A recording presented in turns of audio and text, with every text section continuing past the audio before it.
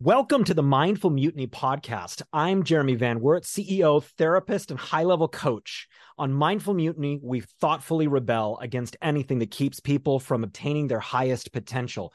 You are going to love the guest that we have today. Jim Tabuchi is somebody that's been a very important person in my life for a very long period of time. Jim Tabuchi is a mentor. He has an incredible amount of life experience that he's going to share with us today, and things that are pretty much going to blow your mind. He is a serial social entrepreneur, and he's going to get into what this means. He's been called the Swiss Army knife, and this is a gentleman who retired from Hewlett-Packard when he was 42 years old because he wanted to make an impact in the world. And he has started many things. He has done many different things in the community and has been received a bunch of awards in the Sacramento area for the things that he's done. He is currently the program director for Next Gen Empower You program, which is supported as a partnership between the Cal Asian Federation and Sac State's APIDA Center. He's the developer and mentor for this program, providing his wealth of experience to the young adult participants in the program. He's also the program director for the Mandarins Academy in Sacramento, California. He met his wife at UC Berkeley and has been happily married for the last 30 years. And he has twin boys, Nick and Tim, who are both Eagle Scouts and alumni of the Mandarins. They're both graduates of UC Irvine and UC Davis and work in accounting and consulting. And so with that giant mouthful, welcome, Jim. Thank you, Jeremy. Appreciate it. And by the way, today is my 32nd anniversary. So, yeah, it's just a wonder to get to this point and to celebrate our lives together with Joanne. Well, it's fantastic. Yeah. Congratulations to you. Thank you. Yeah, you have lived a really remarkable life, and it starts a really long time ago. I wanted to take the listeners through the real adventure of your life because it is really something with a bunch of high highs and interesting kinds of lows. And so one thing that I know about you is many, many years ago, I took a motorcycle trip out to a place out of Delta, Utah called Camp Topaz, and it was a Japanese internment camp. And I published a few pictures on Facebook of driving out into this nothingness space where Japanese people had been interned in World War II. And you spoke up and started sharing some of your story. And so can you speak for a little bit about your family's connection to the Japanese internment in World War II? Sure, I'd be glad to. Yeah. Coincidentally, Topaz is where my father-in-law and his family spent their time. So there were a number of camps across the U.S. That was not the camp that my family was at. My mother's side of the family was at Tule Lake, which is in the northeast corner of California. And then I don't know why, but my father's family was sent all the way to Rower, Arkansas, which is a couple hours outside of Little Rock. So just imagine that, right? World War II breaks out. My mother was 11 years old. My father was right around 15 years old. So they were preteen or teens at the time. Terrible time in their lives. If you look at my father's side of the family, they were, you could probably say that they were upper middle class. My grandfather had started a business in Stockton, California. It's called Tabuchi's Department Store. They were actually very affluent. I have the physical tax returns from the mid 1930s from the Tabuchi Department Store. And one of the tax returns said that they reported net income of about $8,000, right? So this is just to kind of set the stage. $8,000 in, just kind of post-depression era of net income was a lot of money, right? You could buy a brand new custom house for about $5,000 at the time. You could buy a brand new car for maybe, $500 to $700. So what that meant is that they were very wealthy. And this is the middle of the Depression too. They were doing very well. Yeah, it was after the Depression. They were doing very well. They owned their building that they lived in. In fact, Alex Spanos was and his family were tenants in our Tabuchi building, right? So Alex Spanos, went on to become a billionaire and own the Chargers, right? Well, they were our Wow. first tenant in the building, right? So you go forward, right? They were very wealthy, owned their own home, worked really hard, and then World War II came about. So the bombing of Pearl Harbor in December 1941. At that point, the Tabuchi family and the Nakao family, my mom's side, knew that things were going to change really drastically for them. They went forward. They had to sell all of the goods in the department store within about a week. So it was basically a fire sale. Very, very demoralizing to them, having to close the business, vacate the house, move into a relocation center, which was like a half mile from their house. So they had to, board everything up, put everything in storage, and basically walk over to be imprisoned at that point. So they had everything taken away, the store, the livelihood, their possessions, ultimately their freedom, and then go into this internment camp, which was at the county fairgrounds. It was just, horrible injustice to them. And yet, my grandfather sat my father down in camp in Arkansas and told my father, he said, wars only last for 3 years, right? How did my grandfather know that? but he told my father, he said, wars only last for 3 years. So get ready, right? We're going to get out of this camp.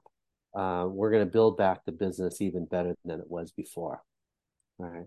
So even having all of those things taken away and ultimately the freedom, my grandfather stayed optimistic, even when guns are pointing at him and he's in barbed wire within this horrible concentration camp that was there.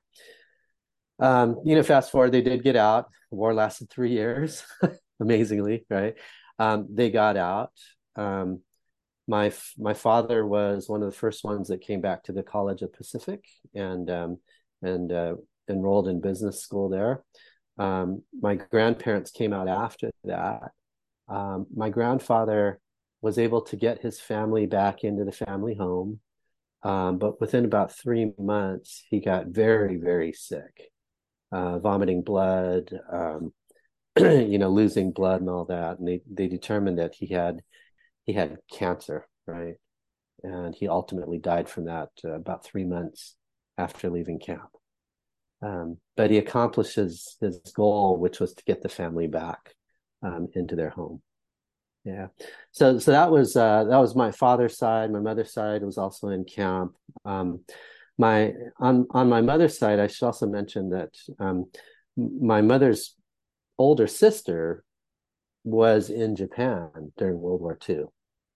So she was what's called a kibe, which means that she was sent back to live with her grandmother in Japan and to study and to work there. So my aunt she was about, I think she was 16 years old, and was a nurse's aide. And it turned out that our family lived in Hiroshima. And so my aunt was a nurse's aide on the morning of the dropping of the atomic bomb. And it just happened that she was in an office down in the basement, and when the bomb went off, she was shielded by the bomb. She got hit by a filing cabinet, so that's how close she was to the epicenter. But managed to get out of that hospital, but saw all the devastation of the atomic bomb, and she was ordered to go take refuge in a cave. While she was on the path to get to that cave, she noticed that there was this sick girl in front of her. She picked her up, and that girl ended up dying in her arms on the way to the cave.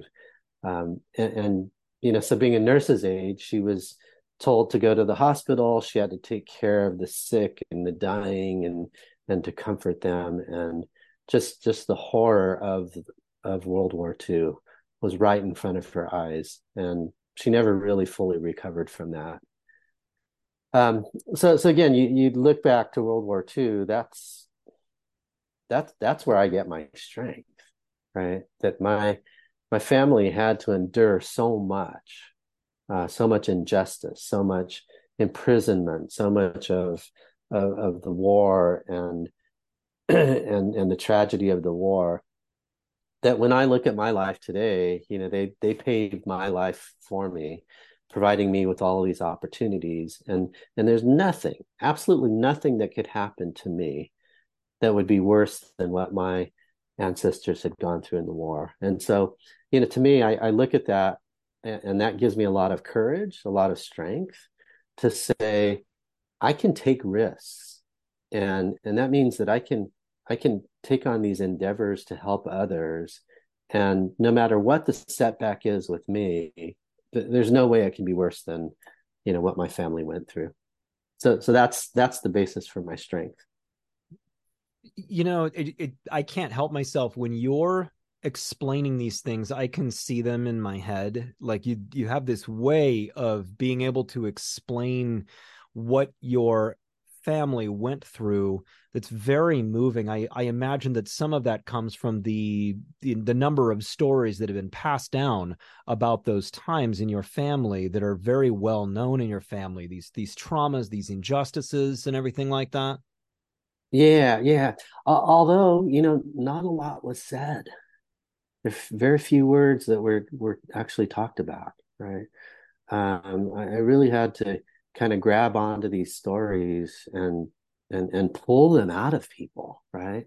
Pull them out of my father, pull it out of my aunt, and and really ask for these stories to be written down, because that's the only way we know. But now that I know the stories, it's my obligation to pass it down to my kids and my nieces and nephews, to the next generation.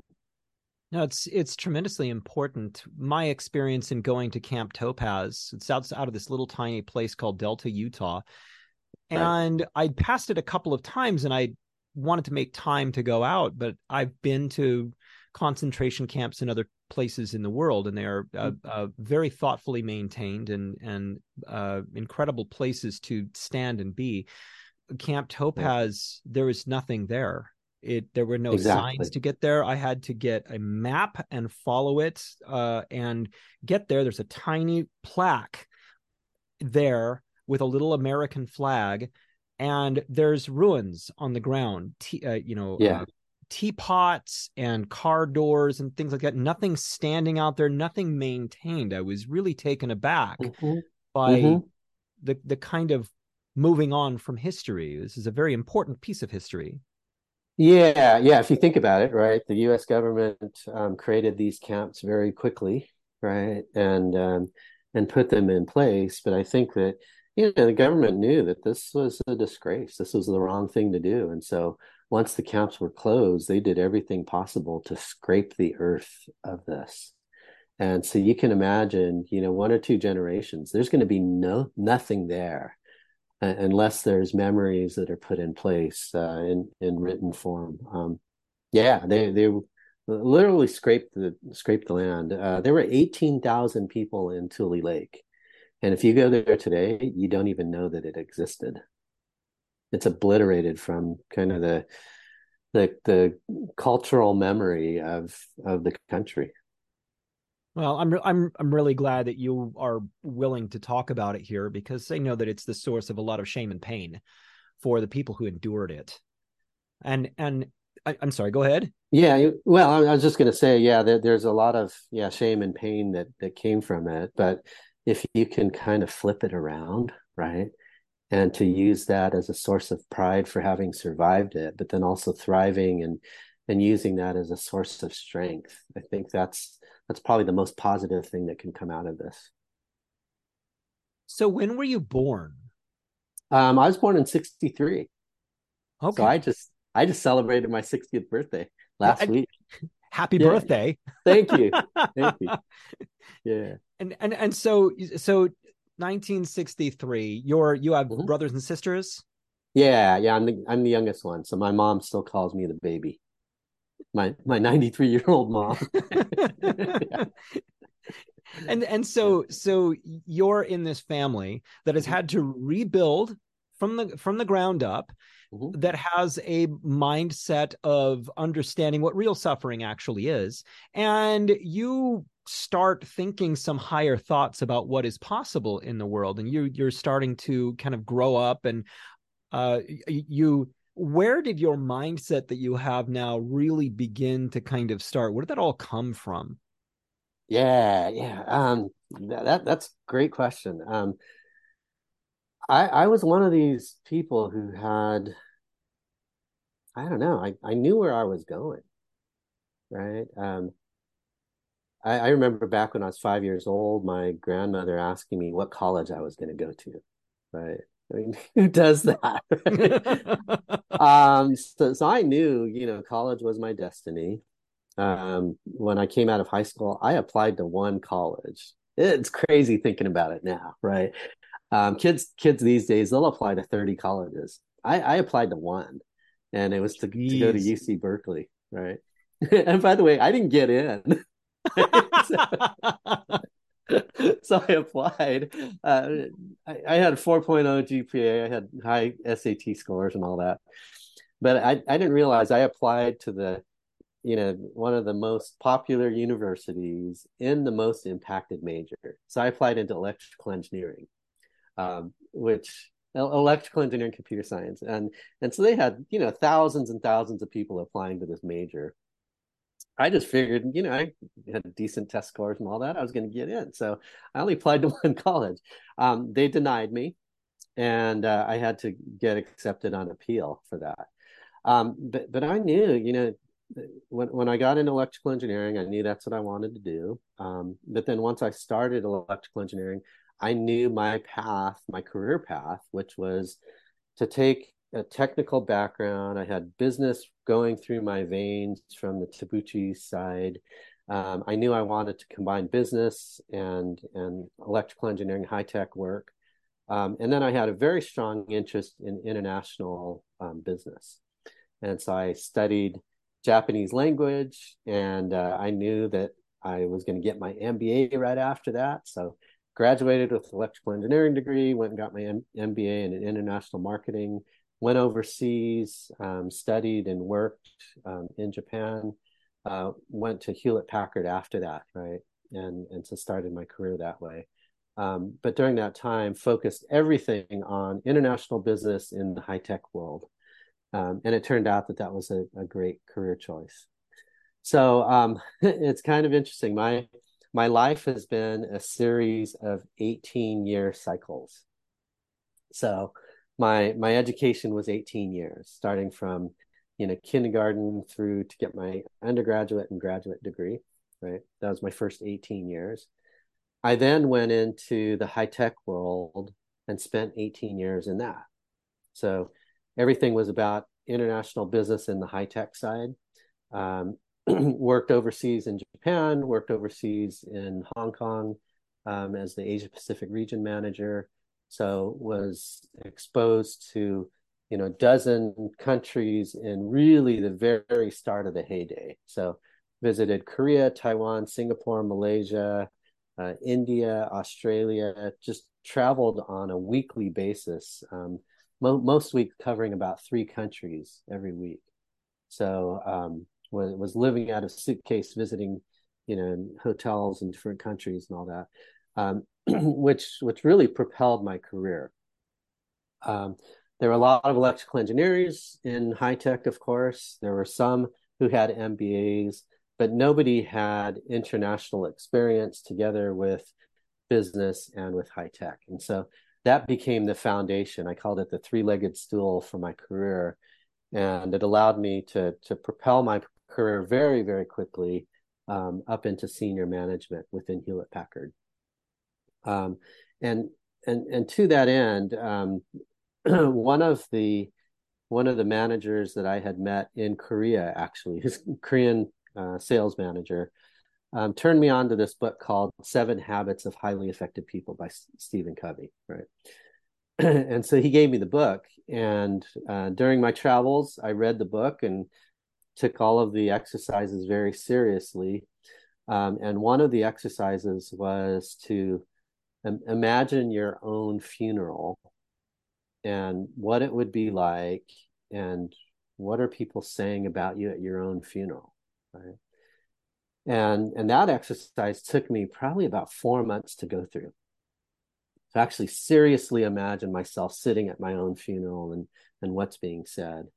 That was a life-changing exercise for me, right? Because up until then, I was such a hard-charging business person. I was spending literally 90 100 hours a week just focused on my career, right? And by the way, at the time I had twin boys, newborns, and my wife, and we all had traveled to Hong Kong. Well, I was working the Asia Pacific day at that time. At the same time, I was working probably 4 to 6 hours in the middle of the night, communicating back with my California division, right? So that exercise really caused me to stop and think, right? Which is, what's my life about? What's it all about? What's the meaning of life, and what's the purpose of my life? And so through that Stephen Covey exercise, I realized that all of these things about meeting quota, getting paychecks and raises and new positions and all that, it's all pretty superficial, right? In reality, what my life is meant to be about is having a positive impact on everybody that I encounter, right? And so that became my life mission, right? And I know that at my deathbed, I'm not going to worry about hitting 130% of quota in Q3 of 2003, right? That doesn't matter, right? What really matters are the lives that I've touched, the people that I've impacted positively, and making that difference, right? And so that became my life mission after that. So that kind of goes into, it sounds like you're 42 years old, you decide that it's time to retire. You've gone to the top of your division in Hewlett-Packard. You're there and you're infused with this kind of sense of this existential need for more meaning out of the work that you do and the way that you spend the hours of your week. And so at this point, do you know what you're going to do next? No. Nope. It was really interesting. As I was in Hewlett-Packard, right, I was highly technical to begin with, but then my managers, for some reason, saw this insight that I could have a bigger impact managing and leading people. I went kicking and screaming. I wanted to stay technical. But what I didn't realize was how fun it would be and how fulfilling it would be to coach people, right? And to mentor them. And so I started taking on mentorships of people. And the best thing about it was I always viewed that, about 50% of my reward in the job was the paycheck that I got. The other 50% was the fulfillment that I got in helping other people succeed. And so that's what I started doing. And little did I know that would also propel me to higher levels within the corporation, to the point where I got to be, senior manager at a pretty young age. And people still saw promise that I was, going to be VP, executive VP, who knows, how far I would go within the corporate chain. And I stepped away from that, and people couldn't believe it. They're like, you were in line to become the next general manager, next, VP, executive VP, and yet you turned that down and you're retiring early, right? My boss once told me, he said, Jim, you're really hard to manage. And I'm like, no, I'm not. I'm like, I hit my objectives, run a really good team. We have, 300-400 people on my team, and almost no attrition from my team. And he said, no, that's not what I'm talking about. He said, I could threaten to fire you and you wouldn't care, right?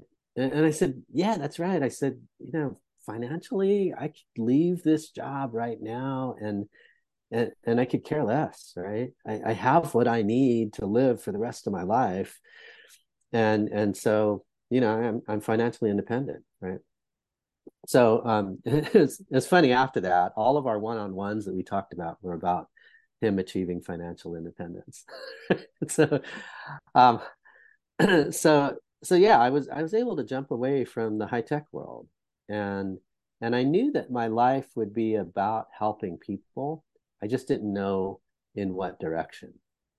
And so I have these metaphors that I use um, that people can either be an arrow or they can be a feather, right? An arrow, if you think about it, you take this arrow, it's sharpened arrow, and you have a target, right? This concentric circles on this target. You aim that arrow and you try to shoot it as straight as possible, right for the dead center of that target, right? You know what your goal is, you know how you're going to achieve it, and you just shoot for it, right? The flip side, though, is a feather. And if you're familiar with the story of Forrest Gump, right? There's this white feather that just kind of follows along where the wind blows, right? Right. And Forrest Gump, that was his life. He had no idea that he was, going to go into the military, or that he was going to be this, football, college football star, or a ping pong star in China, or whatever it was, right? He just let the wind take him where it was going to go. So if you think about the first part of my life, I was that straight arrow, shooting to be an amazing international businessman in the high tech world. And I achieved it, right?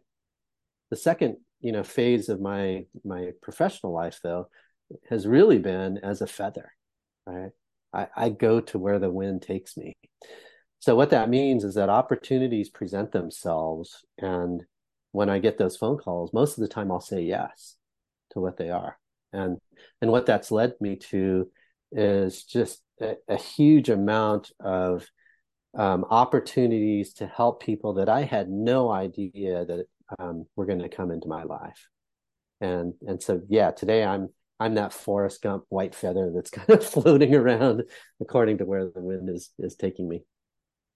And so you have this knack for knowing the strengths of people and understanding very subtly their weaknesses as well. Mm-hmm. And throughout the years, you when I've spoken with you, you've so kindly pushed me into doing things that I wasn't thinking that I needed to do, but you course correct in a very gentle way. And it's always based upon values. What are the values you're going here? What's the foundational good that you're trying to do here? Let's start with that.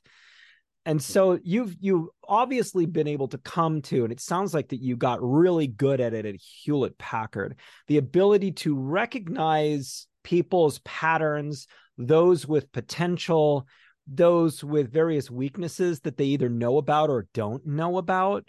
How did you come to just be able to read people like that, know those who have the X factor, I guess, the kind of it, and those that need to hear a certain thing that can course correct them? Where did that all come from? Yeah, I don't know, actually. I know that my mind synthesizes things in ways that I don't think anybody that I've met synthesizes in this same way. So what I mean by that is I can take in a huge amount of data, and from that gain some pretty unique insights. I used to do this from a strategy standpoint, within my career. I would take customer reports, and I would take bug reports and industry information, typically like a foot of material. And I'd go off to a library and a coffee shop, and and wander around at a college or just get into some deep thinking. And from that, come up with a strategy and a really sound strategy of how we can take our organization forward.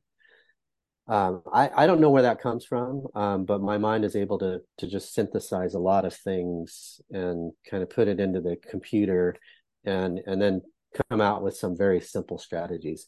I also do that with people, right? So a lot of it's just through observation, through listening, through understanding their environment, seeing the world from their eyes, and uncovering what could be really breakthrough opportunities for them. I'll give you an example, right? I had an engineer in Singapore who had who came to me who was very, very troubled, was getting ready to quit the company, didn't know what he was going to do with his life, and was really just kind of distraught at that point. And I listened to him for a while, and I said, you know, I don't get it, right? You're in a perfect position now, where you're in Singapore, developing country. The government has already said that they want to go in the high tech area that we're in.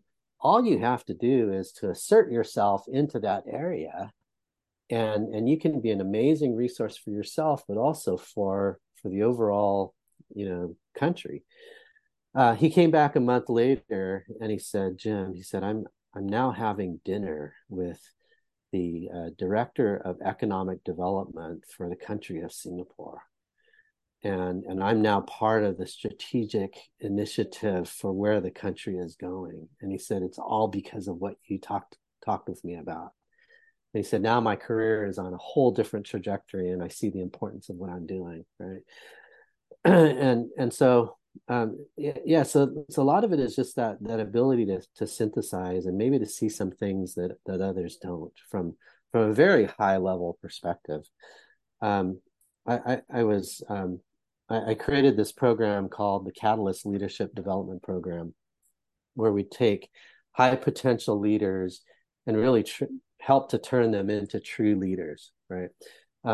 Super fortunate to have this program, you know, under my wings, where all these people, I viewed them as these big jumbo 747s on the runway, getting ready to take off, right? And the gift to me was that I had now had this classroom full of these 747s who had they were wonderful people, already employed, having gone through their education, and were identified as being these high potential leaders, right?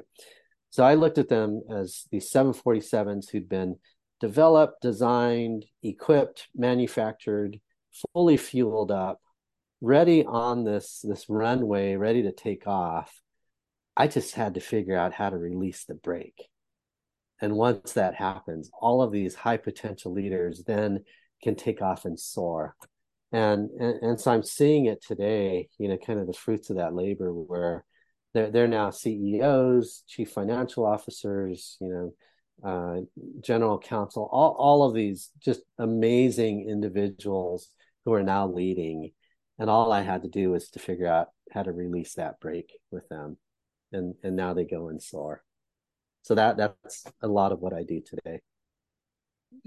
Well, so in your work that you've done with me, I come to you and I explain a big idea, and I'm usually already down on the other end of the football field at the 30-yard line. You're still standing at the other end zone, and you go, okay, well, let's start with step one in this whole, how did you start down this road? And you always pull back to a center that is mission focused, is values focused. And I'm assuming that comes from some just base level of wisdom, some spiritual background or something like that you really are in tune with. So where does that kind of come from?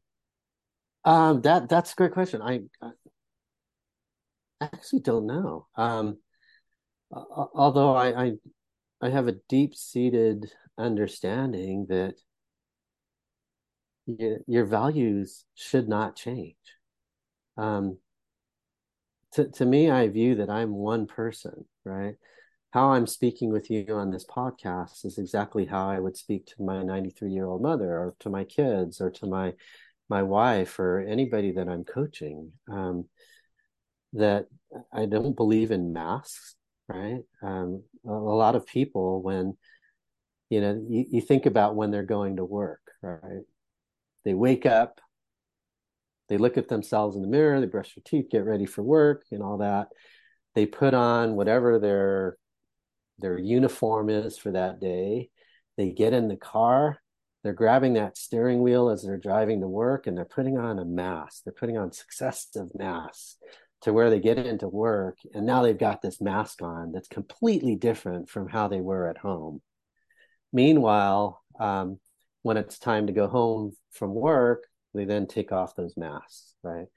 I don't believe in that, right? I just believe in being who I am. I got that feeling actually pretty early on in life. I remember I think it was like fifth grade, right?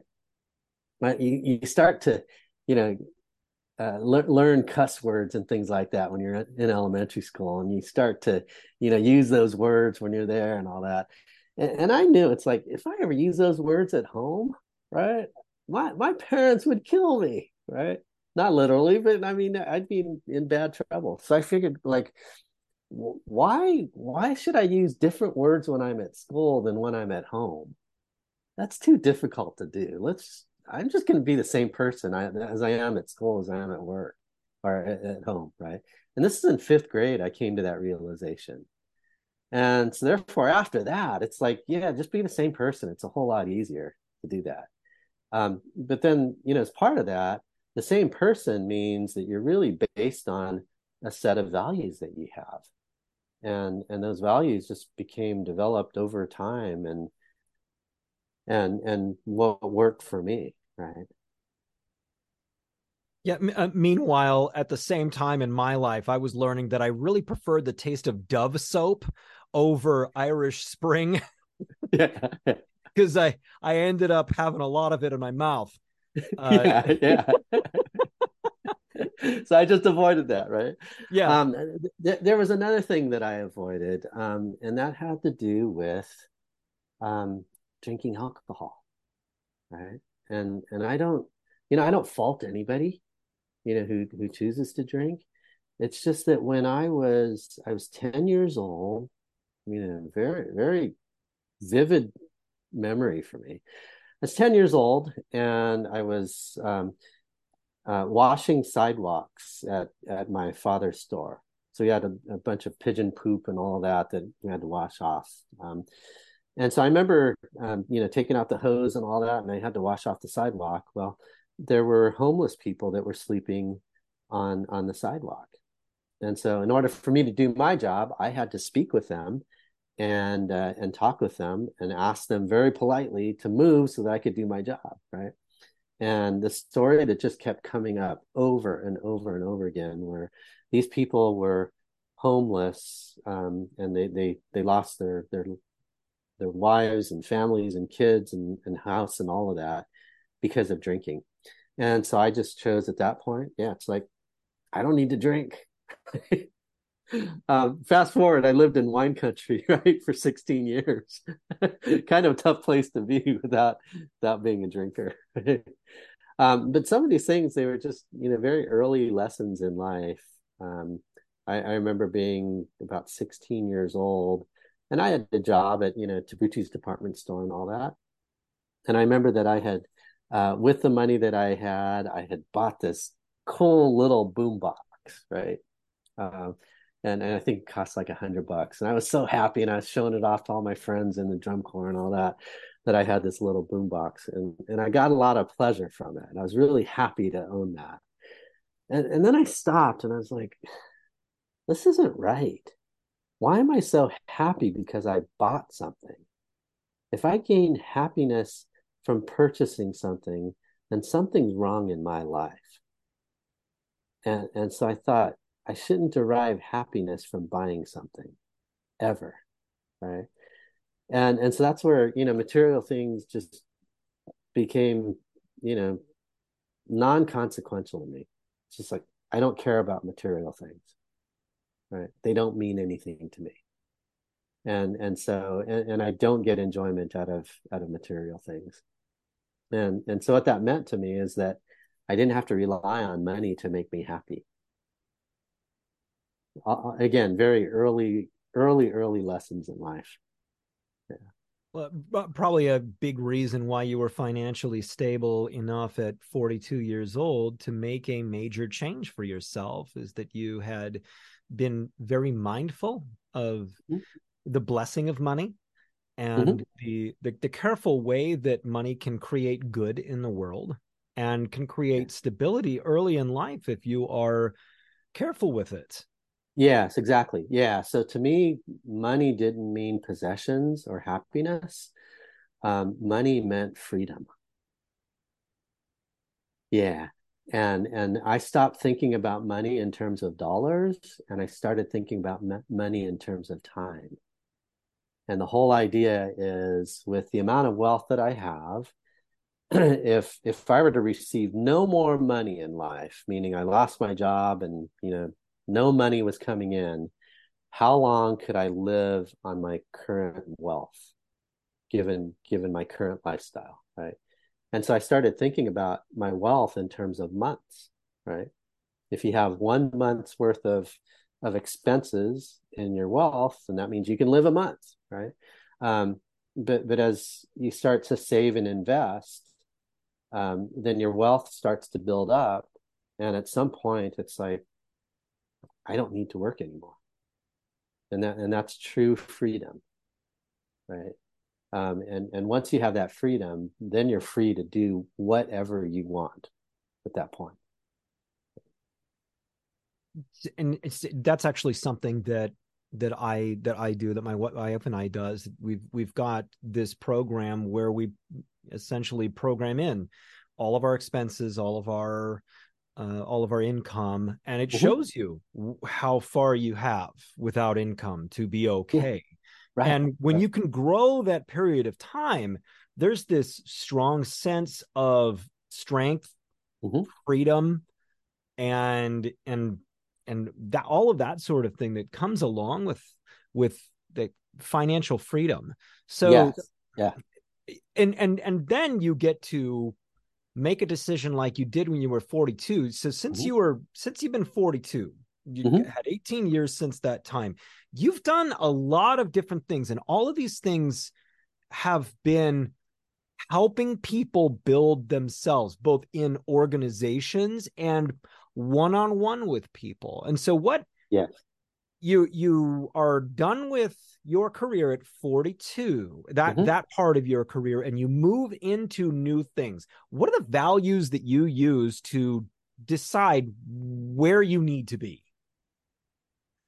So it's all about helping people. I've chosen to do a lot of helping of people, typically young adults, right? And here's the reason why. If you help somebody who's, let's say, 20 years old, right, and that person can live to be 80 plus years old, then that means you've had an impact on them for the next 60 years. And not only have you helped them, but you've probably helped the next generation and the next generation after that, right?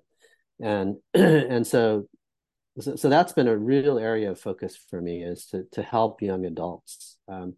And so that's been in the Drum and Bugle Corps that I've been part of and helped to grow. That's been in the Catalyst program, where it's really high potential young adults to be successful in their careers, but more importantly in life. And then this most recent venture that I started up last year, called the Empower You program, which is all about first and second generation Asian Americans who are either immigrants themselves or their parents were immigrants, and they're really trying to figure out how this American system works and how they can kind of align their lives to be successful. And again, if I'm able to help them when they're in their 20s, this can help them for multiple generations going forward. And I've done a lot of things in this past 18 years to do a lot of one-on-one coaching, but then also organization building. to the point where, I probably have, I don't know how many hundreds of people that I've mentored during this time. And by the way, when I mentor, I always say that I mentor for life, which means two different things. One is I'm mentoring them for, for their life skills and so forth. But I never stop mentoring them. So when I take somebody under my wings to mentor them, I will continue coaching them as long as they continue asking for that. And so I have some people that I've been mentoring for, 30 years. One of the people that I've mentored in China, he's now a CEO, and I'm still in contact with them. And so, yeah, a lot of what I've done has been, mentoring individuals. I'm starting to kind of change my mindset now, which is taking what I've learned personally and what I've mentored and how I've helped coach people. And I'd really like to get it out to the masses, right? So if I'm able to help a classroom of 25, why should my impact be limited at 25? Is there a way for me to impact 250 people or 2,500 or 25,000 or 250,000? Can I go bigger with some of these lessons that I've learned and I've been able to teach? So that kind of occupies my mind right now. Is there a way to now get out some of these lessons in a much bigger and broader way to impact a lot more people? I haven't figured that out yet, but that occupies a real large part of my mind right now. With regard to parts of your mind that this occupies, over the years, mm-hmm. I have received various out of the blue texts from you, and they're generally texts that come from this state of very deep existential contemplation. And you'll ask me a question, as a therapist, what role do you see the healing aspects of music being able to play in the way that mental illness is healed in the larger community? And I'm washing the dishes, I read a text like that and I go, man, Jim is in a different space right now. Yeah, exactly. I need to give this some thought and then get back to Jim a little bit later when I can focus up a little bit. And then it launches into these wonderful kind of contemplative discussions that we have about just simply what is it that, how would you make music a thing that heals people who are suffering? Yeah. And how would you then expand that into a community thing that anybody can attend, because everybody deserves to have the gift of music in their heart for healing, for community, for connection, and everything like that? You spend time thinking about these deep issues, and I just kind of imagine you in your backyard looking at the stars, thinking about these things on a relatively free. Do you take time that is often for you to actually think these things through? I don't know if I dedicate time, right? So I don't like go to the beach and listen to the waves or anything like that. I don't meditate, right? But I do a lot of reading. I do a lot of thinking, and sparks of insight, come up. The whole idea of being a serial social entrepreneur is very relevant here. And I'll give you an example, right? So I had this spark of insight, which is, we're doing music programs, and we're at 43 elementary schools running these band programs, right? So we'll have about 1,300 kids as part of this program, right? So it's a big program. We started with 11, we're now 1,300 kids and all of that. But there's one school that we haven't gotten to, right? And it's called the Baker School for kids with special needs. And I'm like, why aren't we doing something over there, right? Why can't we use music to impact these kids' lives who have special needs? So I start dabbling into this and, do some reading and research on it and some approaches with it. But in my mind, I'm thinking, okay, so the first time we do it, it's going to be a pilot, right? But the second time we do it, we should start writing down what works. The third time we do it, we should start developing a curriculum. The fourth time, we should start taking this out to other different school districts and other different populations. And then the fifth time we do it, we should start, broadcasting this nationally on some techniques that we use on how to do it, right? So the whole idea is, yeah, let's impact 12 kids now. Let's get to 160 at that point. But, why can't we take some of these learnings and publish and develop to where we can impact the lives of, thousands or tens of thousands of, special needs kids and impact their lives through music, right? So it really is this whole entrepreneurial approach to doing some things that would be of service, but doing it with more and more and having a bigger and bigger impact with this. Yeah. So it's a living one that's an example right now that we actually just started talking about yesterday.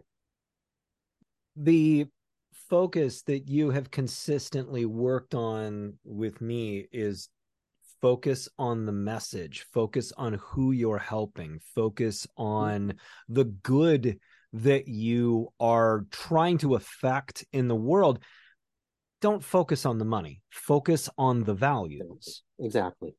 Right. And focus on stories, right? I'm a hoarder when it comes to stories. I'm not a hoarder in any other way, right? If you look at, I have 3 bookshelves behind me, right? In the past, these bookshelves were completely filled with books. I ended up giving away 95% of them. I think you can see just a few books over here, right? Those are important books to me, by the way. But I don't hoard anything else, right? I don't even hoard money or anything like that. But I hoard stories, because stories are those things where, if you're doing your things right, you can have these stories of impacting people's lives. And those are the best things to have, right? These stories are perfect examples of the good things that you've done in life that have had positive impacts. Yeah. So that's really what I focus on. I want to ask you an even more personal question here, and it has to do with the role of fear and insecurity. And I know that, things that I have dealt with personally and things that a lot of people deal with is a fear of change, a fear of not measuring up, a sense of not being the whole imposter syndrome thing. And fear is a huge driver for people in making decisions that are filled with safety instead of values and everything like that. In your life, have there been times where fear and insecurity is something that you've had to overcome? Not really. No, that fear is That's the not. sense I'm getting. It's not in my mindset, right? I have this saying that runs in my mind, and it's something that I coach on as well. And the saying is, what's the worst thing that can happen to you? Right? So if you really think about that, right? If I take something on and it fails miserably, what's the worst thing that can happen to me? Not much, really. Right. Maybe I lose my job, maybe I lose some faith, I lose the time that I put into it. So what? I'm going to go and start something else. Right. And I coach people about this, right? So I coach a lot of really high level executives. I mean, CEO level executives.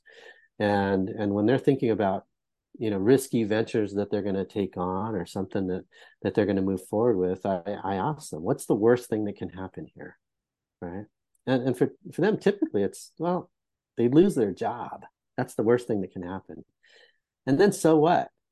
Right. Highly talented people, they can go on and get another job somewhere else, maybe even better than what they're currently at. And so that's something that, I coach people on that. And yet I don't need to really use that. I mean, some of the ventures that I'm involved with, what's the worst thing that can happen? Well, it fails miserably. Okay, fine. Let's redirect. Let's figure out what went wrong and let's make it better. Or let's go do something else, right? Yeah, so fear doesn't enter in my mind. And again, it gets back to the early stories of my ancestors, right? They suffered from so much. They took risks to be here in the United States, and they succeeded, right? So what do I have to fear? Really nothing. Well, in your discussions with people who are working with you about the role of fear and insecurity and everything like that, have you seen people severely or even partially limit their potential because they act based upon these kinds of things? And what has been your kind of takeaway from that sort of thing? Yeah, I have. One of the things that I've employed in my management leadership style, I like to call myself a demand assist manager. So what that means is that I demand high performance out of the team that I'm leading, right? But I'm also very clear to say, I am ready to roll up my sleeves, right? And get in the trench with you. I'm going to roll up my sleeves and we're going to work together to make this initiative successful, right? And so what that does is it provides a level of focus towards excellence, but it also allows whoever I'm leading to know that I'm in their corner completely, right? And that I'm going to do everything in my power personally to help them to be successful with what they do. And so I think a lot of that provides assurance. I also tend to not be super critical. I'd rather focus on the positives than on the negatives, because I think if you're critical with somebody, it just puts this bug in their brains, right? This negative bug that's in their brains, and it holds them back from doing, from really moving forward as quickly and effectively as possible. And so I like to, promote and prop people up rather than cut them off and degrade them. And I think that's probably the most effective way to lead people. And with regard to characteristics that a person can have that ends up being somebody who is limitless at a high level, what are those characteristics that you generally try to foster in a person, or that you see are a natural part of their just kind of personality? Yeah, I think the biggest thing is confidence, is helping people to understand where they've come from, where they're at now, and using that to build confidence, and to take small successes and make sure that you're celebrating those successes, because that's what gives you the confidence to move forward to the next bigger one, right? And I would say, back to the whole idea of helping leaders and helping them remove that break. That's the biggest thing. What I see in people is that they have a self-image of them that is really antiquated. And so a lot of people have a self-image of them when they are 5 years old or 8 years old, or, the youngest child being bullied by siblings or by, bullies at school, or, having critical parents or things like that. That's a lot of their own self-image is antiquated back when they were that young. Meanwhile, they've gone on to be successful in education and careers, and all of that, and yet their self-image is still stuck back when they were 8 or 9 years old.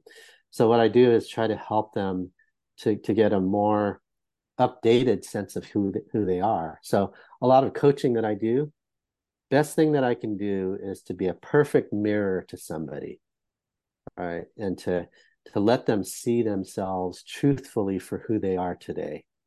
And when they see that, then in most cases they then update their own self-image and realize that, yeah, they are not who they used to be, but who they are right now. And that gives them a better sense of how to go forward. You're doing therapy with people. Is that what it is? I didn't even know that, right? And So by the way, so I am not trained in soft skills at all, right? I took one psychology class when I was at Berkeley, and it was a pass-fail class, and I think I barely passed it. Right. So I am not trained in any of this in a formal sense. It really is kind of learning by doing. What you're doing is so impactful, and I find this not only in myself but in a lot of the clients that I am working with. This sense of not arrested development, but certainly this concept of self that goes back to many, many, many years ago, and a self concept that may include loneliness, isolation, feeling stupid, Yep. feeling alone, not feeling smart, these sorts of things. And it can be very damaging, particularly the kind of modern education system that really adheres to a style of learning that is really good for certain kinds of minds and not that great for other kinds of minds. And so Exactly. younger Yeah. people can get a real mistaken sense of what their actual value is. And they grow up with that, and they hang on to that.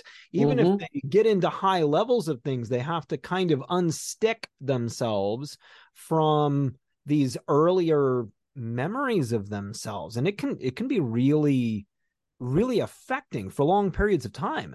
Exactly. Yeah. It can carry on with them for their lives, right? A perfect example. So I was coaching this one woman. She was a middle manager at a large corporation, and it was our first one-on-one discussion. And she said, Jim, she said, I just want to let you know that I have a very horrible speech impediment. I've had it all of my life. This has gone and carried through with me all throughout my life. I remember back when I was in elementary school being teased so much that I would go home, running home crying because, I stuttered and I couldn't get my words out. Right? She said it exactly like I just did right now. And I said, you know what? Congratulations. Whatever speech impairment you had before, it's completely gone. You are so articulate now. So I said, from this point forward, you've been holding this ball and chain, and you've been carrying this 200-pound ball and chain around with you ever since you were that little girl back being teased. I said, from this day forward, we're going to cut that chain off, and you're going to leave that 200-pound ball behind, right? Because whatever you have done in your life, you have now completely overcome that speech impediment that you had previously. It was so liberating for her, right? She went on about a month later, and she gave a talk at the state capitol in front of 400 girls with their moms, in front of this large audience, right? And was just amazing in her presentation, right? And to this day, she's now articulate. She no longer carries that ball and chain around with her, and she now has an updated sense of who she is. Um, so many people, if you can just release that brake, they're ready to soar, right? And that's a huge part of what I do. How many people do you work with that have something like that kind of hanging on their shoulder? Almost all of them. Yeah. Yeah. Almost all of them. Yeah. In whatever way. Right. Um, and a good part of that is just like, hey, whatever you've had in the past, it's not working. Right. Let's just figure out how to get rid of that so you can soar. Yeah. That's incredibly insightful. And it was not that long ago, maybe a year ago, that you started doing a deep dive on the concept of moral injury Mm. as a thing that I'll go ahead and attempt to explain it the best that I can. You can help Sure. correct. And the idea of moral injury being A kind of psychological scar that is obtained when a person is asked to do things, perform functions, generally at a workplace, that is against their own internal set of values or feeling what is right. It is a concept that is heavily related to burnout and happens quite frequently. And I've thought a lot about this since you started writing about it and talking about it, the concept of moral injury. And I thought about the times in my life when I've been morally injured at work because I read a book that you may have read called Bullshit Jobs.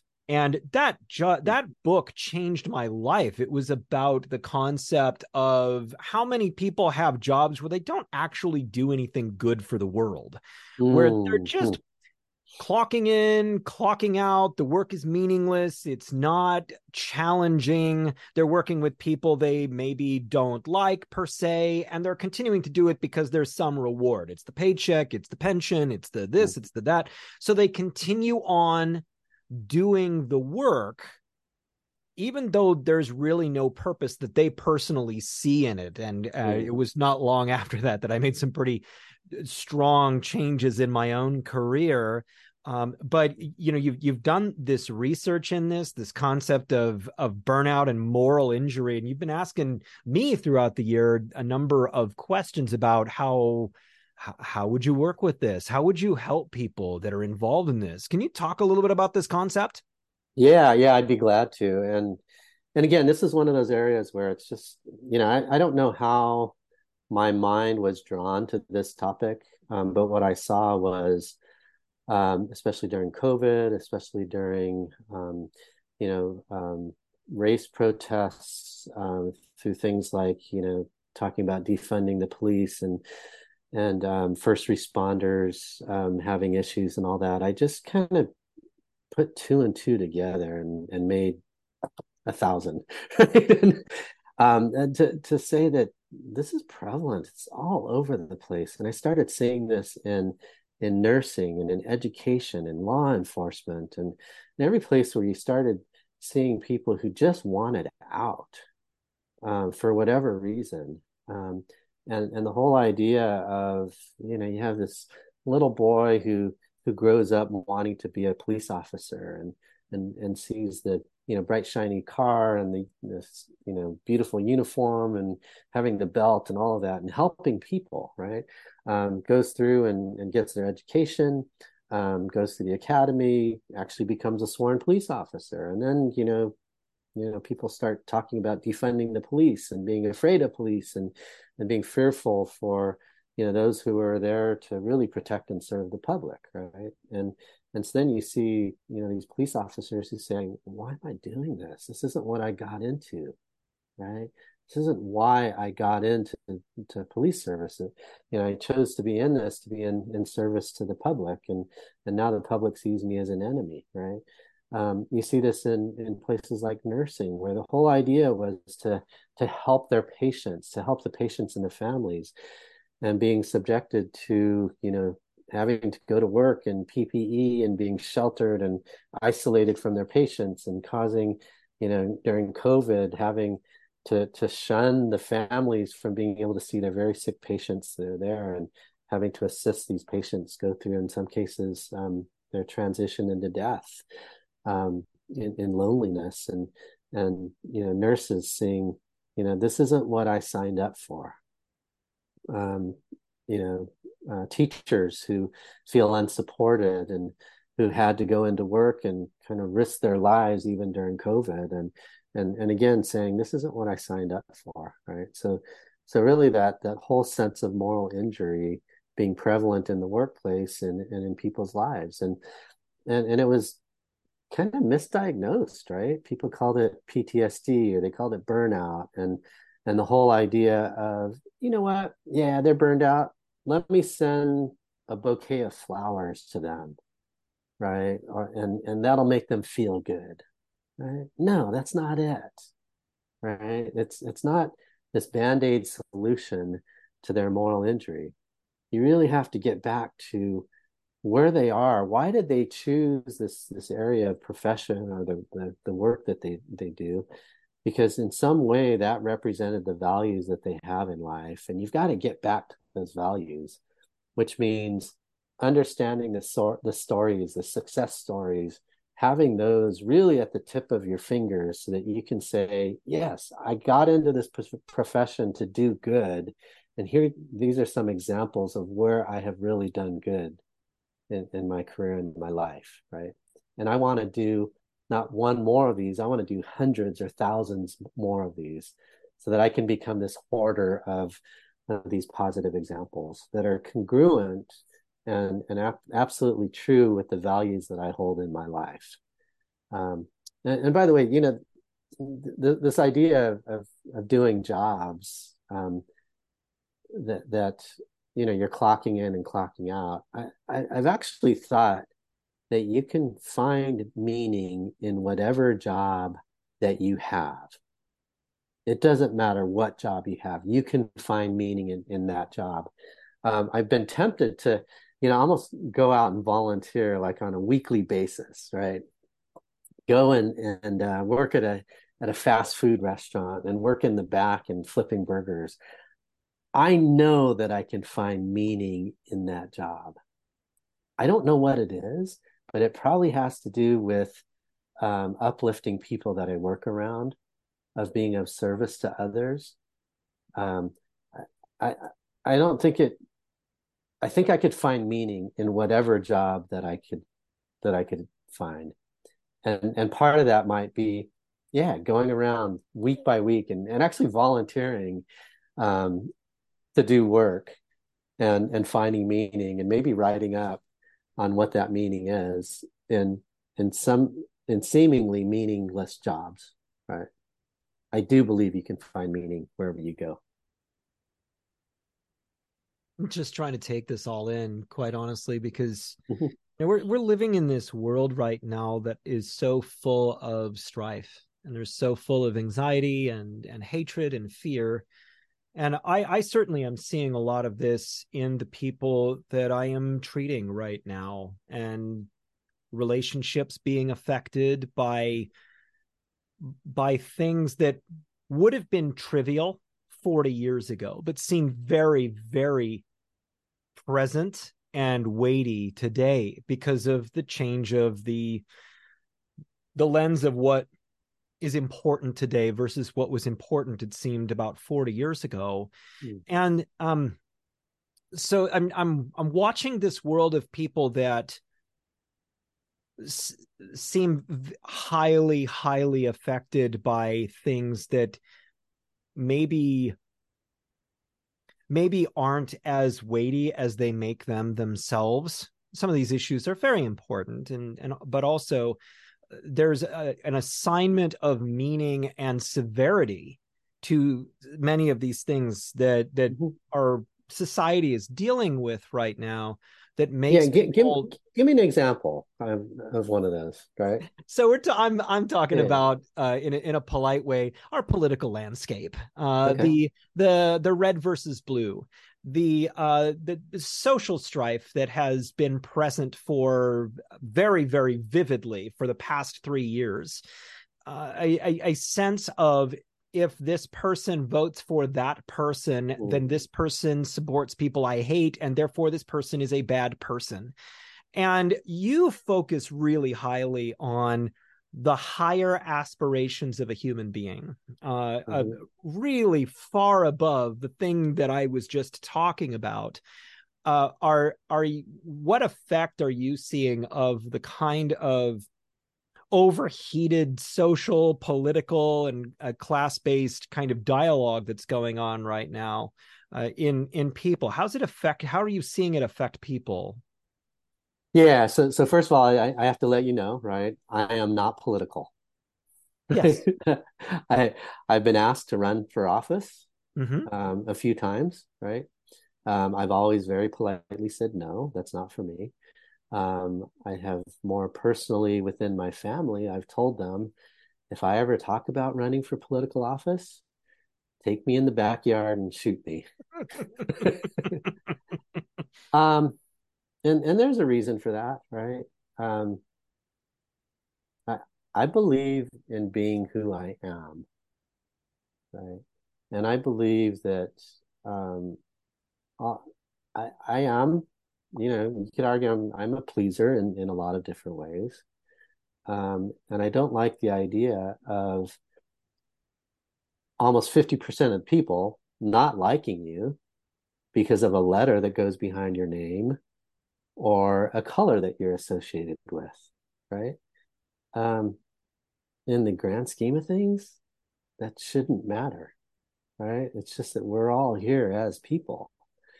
And if my whole mission in life is to have a positive impact on everybody that I encounter, it really doesn't matter what your affiliation is.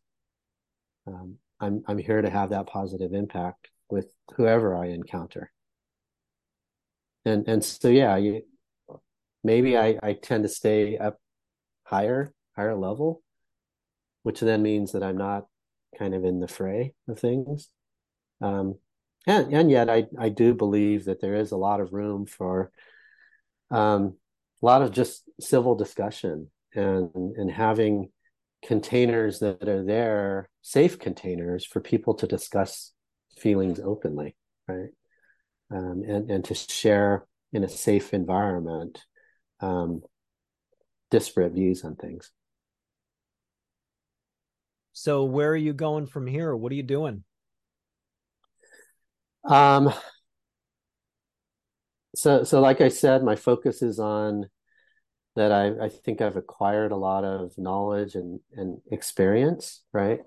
Through my first 18 years of education, my second year, 18 years of corporate life, my third 18 years of helping people and mentoring.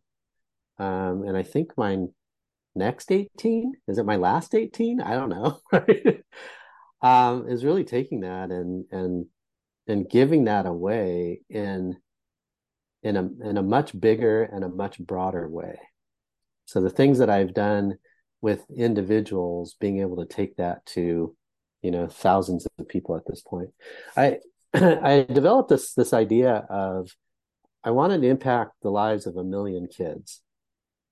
And that million is really important because it causes you to do things in a different way, right? So for example, if I'm the drum corps director for the Mandarins, that means I get to impact 150 plus kids per year, right? So let's do the math, right?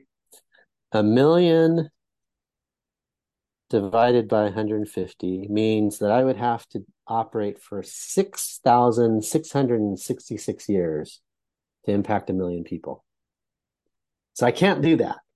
I have to think bigger, right? I could think now to being on the board of directors for DCI, Drum Corps International.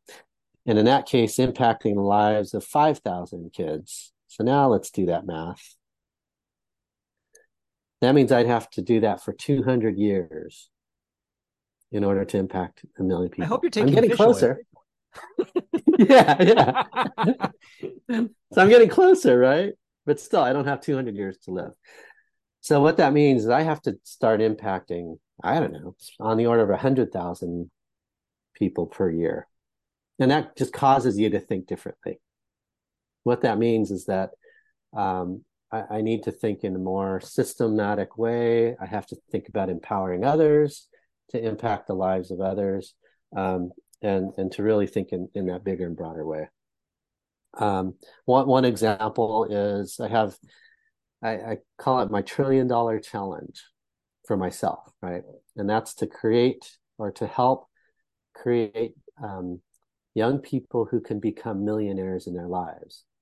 And if I can help 1 million young people to become millionaires in their lives, that's $1 trillion. You just do the math, right? So impacting $1 trillion of wealth that way. Not that I want to see any of it. Actually, I don't want any of it, right? I don't want my 1% or anything like that wealth managers take in. I don't want any of that. But what I want to do is to figure out how I can impact the lives of 1 million people to become millionaires in their lives, right? Just forces me to think a lot differently. So that's where my mind is right now.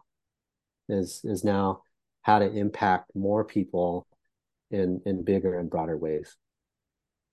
Don't know how to do it yet. So if you have any ideas, let me know. Right. Yeah, I'm working on it too. So let's just talk about money for a second here. And Sure. there's this Abrahamic kind of biblical concept that money is the root of all evil. I think that is a specific scripture among many that is really misinterpreted, misunderstood in every single way, because obviously wonderful things happen based upon people who handle wealth in a positive way, for the positive reasons, for the right ways, and everything like that. So what is real wealth? What is sustainable wealth? And how is it that people should be thinking about money? Yeah, wealth is time, right? Think about it. The thing that we all have a finite amount of is our time. That's it. And you can't buy time, right? So what wealth provides you with is the ability to use your time in whatever way you want, and to do the most and the best good. That's all it is, right? To use wealth for bad things, or to hoard wealth, or to think that that's going to be the biggest driver in your life. No, wealth, just all it does is it buys you time. That's it, right? I had this opportunity. So after graduate school, I went to the University of Washington up in Seattle. I was highly recruited after graduating from this little company up in Washington called Microsoft. Okay. Little company. I've heard of it. Yeah. You've heard of them, right? I was recruited to go there. And actually I went and I interviewed there, went for several on-site interviews at their headquarters. And I saw in the offices treadmills, stationary bicycles. One manager had a pull-out bed that was unmade in his office, right? And I said, "What's this all about?" And they said, the cafeteria is free, so you have all the food that you want for breakfast, lunch, dinner, however you want. You never have to leave here, right? So they were basically creating these people who would work, 80, 100, 120 hours a week. That fit directly with my personality. If I had joined Microsoft at that time, I would have been one of those workaholics and would have never left, right? My car would have never left the parking lot there. I would have been there with Bill Gates all that time. That was probably, some people can look at that and they can say, Jim, that was probably $100 million, maybe $1 billion mistake that you made by not taking that position, right? But I knew at that time I would not have been married. I would not have had my kids. I would have been a slave to the company, and my life trajectory would have been completely different, right? So I chose not to take that position, actually, and yet I still was able to make enough money in a fairly young age to be able to buy my freedom, which then allows me to go on and do bigger and better things. No regrets, right? Yeah. Maybe Well, I would have owned the Oakland A's at this point or something like that, right? But that wasn't my approach, right? well, and you've made decisions that have allowed you to act based on your values and help the people that you feel most passionate about helping, and to have the freedom to move around in the world and do things that actually create a greater sense of health for you. You were looking at that decision based upon your just emotional long-term health. Do I want money or do I want children? Do I want a family? Do I want to be a titan of industry that lives in an office? Right. Yeah, and that was an early decision. I think I was probably 22 years old at the time. And certainly the lure of going to this, great company that's, just starting out, the lure was definitely there. But yeah, I passed on that opportunity with no regrets. So what I'd like to do now is, Jim, would you mind just talking directly to the viewer, to the person who's watching this and who's been listening to all of this through? What is it that you would tell a person who is in their career trying to figure out where to go, maybe at the precipice of a major decision, or deciding where they want to go with their future? What is it that you would tell people as a guidepost for how to move forward in their lives? Yeah. Sure, I'd be glad to. So my biggest piece of advice would be to know what is your long-term mission, right? What is your vision for your life, and how do you see your life actually ending up, right? Because that will put your ultimate lighthouse, right? The direction that you go from here on out will be based on that. I use that example exercise of envisioning my own funeral, right? And sitting in the pew and looking behind me in the pews and seeing, were there 5 people, were there 50, were there 500 people there? How many people were there? Who's there? Who's missing? Who's not there? And ultimately, as the open mic happens, what are they saying about your life? Because that's the legacy that you want to leave. And really grappling with that, understanding what is your life legacy and where do you want to go? Because then what happens after that is all of those life decisions that you make must be consistent with your life legacy.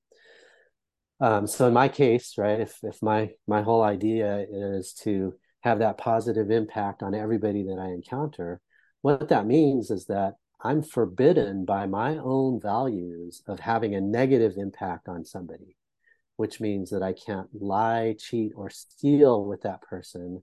I have to uplift them. I have to provide coaching. I have to provide value for their life, because that's my life vision, right? And I have to stay consistent with that. So that would be my recommendation, is really understand to that deep level of where your life is going and what your life is going to mean, and then just make your actions and all of your decisions be consistent with that. I hope that helps. It's super helpful, and everything that you've told me throughout the many years has been really helpful in making sure that I'm staying on track with what's real, as opposed to what's attractive and what's flashy. And it's been really helpful to just have you in the background when I've called you at really pivotal times in my career. And it's this kind of advice that has really helped form and shape the decisions that I've made, and the steps that I have made, and the ways that I've recovered from things that have happened. And so just, on a personal level, thank you for always being there and your constant patience. Well, you're welcome. You're welcome. I'm glad that I can be here for you. And I'm glad that I'm somebody that you'll call, right? Because as I say, I'm your mentor for life. Well, I do feel really lucky for that. And I also wanted to just kind of clear a moment here for you to say anything that you had wanted to say here that perhaps you didn't get a chance to say. Yeah. So as I think about things in a big way, right? I I I don't think in terms of the individual one-off situations. What I think about is how can we do things in a much bigger way? And certainly one of the things that's kind of weighing on my mind right now is our mental health crisis, right? And to see that a big part of mental health issues come about from early childhood trauma, and to see what is it that we can do in a very, very big way, right? To either cause trauma to not happen, to eliminate trauma early in life, to address it early, to free that ball and chain, but to address it in a very big way, right? So I know that, trauma can be addressed and mental illness can be impacted on a one-on-one therapy basis, and that's a huge part of what you do. But I think about the millions of people who don't have access, and what can be done for them. I don't know the answer. I'm sure if there was a simple answer that was out there, it would be done already. But that's where my mind gravitates to. It's how do we help the hundreds of thousands of people in a very big way. I think of that even in terms of things like literacy, right? That literacy is combated a lot today on a one-on-one basis. You have an individual who's reading to a child and helping them to become literate. But is there a different dynamic? Is there a different way where, we can address it for millions of kids at a time? So that's where my mind is right now. It's helping to be part of a solution to some very big challenges that we have in a very big way. Because I know that the individual one-on-one way, while it helps that individual, doesn't help the masses. We've gotten away in the way that our society is set up from the concept of strong communities. Those communities historically being the people that you live around. And we don't have that same connection to the people that we live around that we had in eons past. And that lack of connection and community is a lot of what creates what you're talking about here, this sense of what is it at its core, a difficulty in belonging. Because a lot of those wounds that you're talking about, childhood wounds and these sorts of things, they are often corrected historically, going back through a sense that you belong just as you are. That you are okay the way that you are. You might be different. You might have what we call schizophrenia these days. You might just look different or be different in some way. But when you are accepted the way that you are, it goes a long way in just feeling okay. And there is a strong sense that there's a strong lack of community that's happening. There's a strong sense of focus on success and perfection as defined in a very specific kind of way. And that creates the kind of isolation that it pushes people into over-identifying with negative aspects of their life and their history, instead of being accepted and feeling a sense of forward momentum and feeling a true loving sense of community. Community is incredibly important for a human being. So when you're talking about the macro sense of what can we do to improve the lives of people in a big way, individual therapy and music and these various different things are definitely helpers of that, but community is critical in creating that. I know that you have done a lot in trying to create great communities. Yes, I've tried, and yet there's small pockets, right? I just think that where I'm at in my life right now, it's that I don't want to only deal with the ones or the tens, but really help in the thousands or the tens of thousands. And so that's where my mind is right now. And that's really this fundamental shift that I have in my mind. And it really is the 18-year cycles that I go. And it's very appropriate that last week was my 60th birthday, right? Because that triggers my next 18 going forward. And so that's where my mind is. And if it really is creating communities, then it's not creating a community of 10, but how do you create a community of thousands, or plant seeds where communities can be built with thousands and thousands of people? That's where my mind is going. And so I'm really thinking in terms of big and bold at this point. And that's where the whole idea of my title as a serial social entrepreneur comes about. Because now I know some of the problems and I know some of the solutions, but now how do you take that into a very, very big way? Jim, thank you so much for being a part of this and for sharing your knowledge and your just base level wisdom in this. It's really appreciated by me and all of the people who are going to listen to this out there. I just really appreciate you. Well, thank you. Thank you for having me here. And stay tuned. I don't know if I'm going to come up with any solutions in my lifetime, but I'll be trying. If you do, come back and we'll talk about it. I'd be glad to. I'd love to. Thank you for listening, everybody. I'm Jeremy Van Wert, the CEO of High Altitude Mindset. Now go be something great.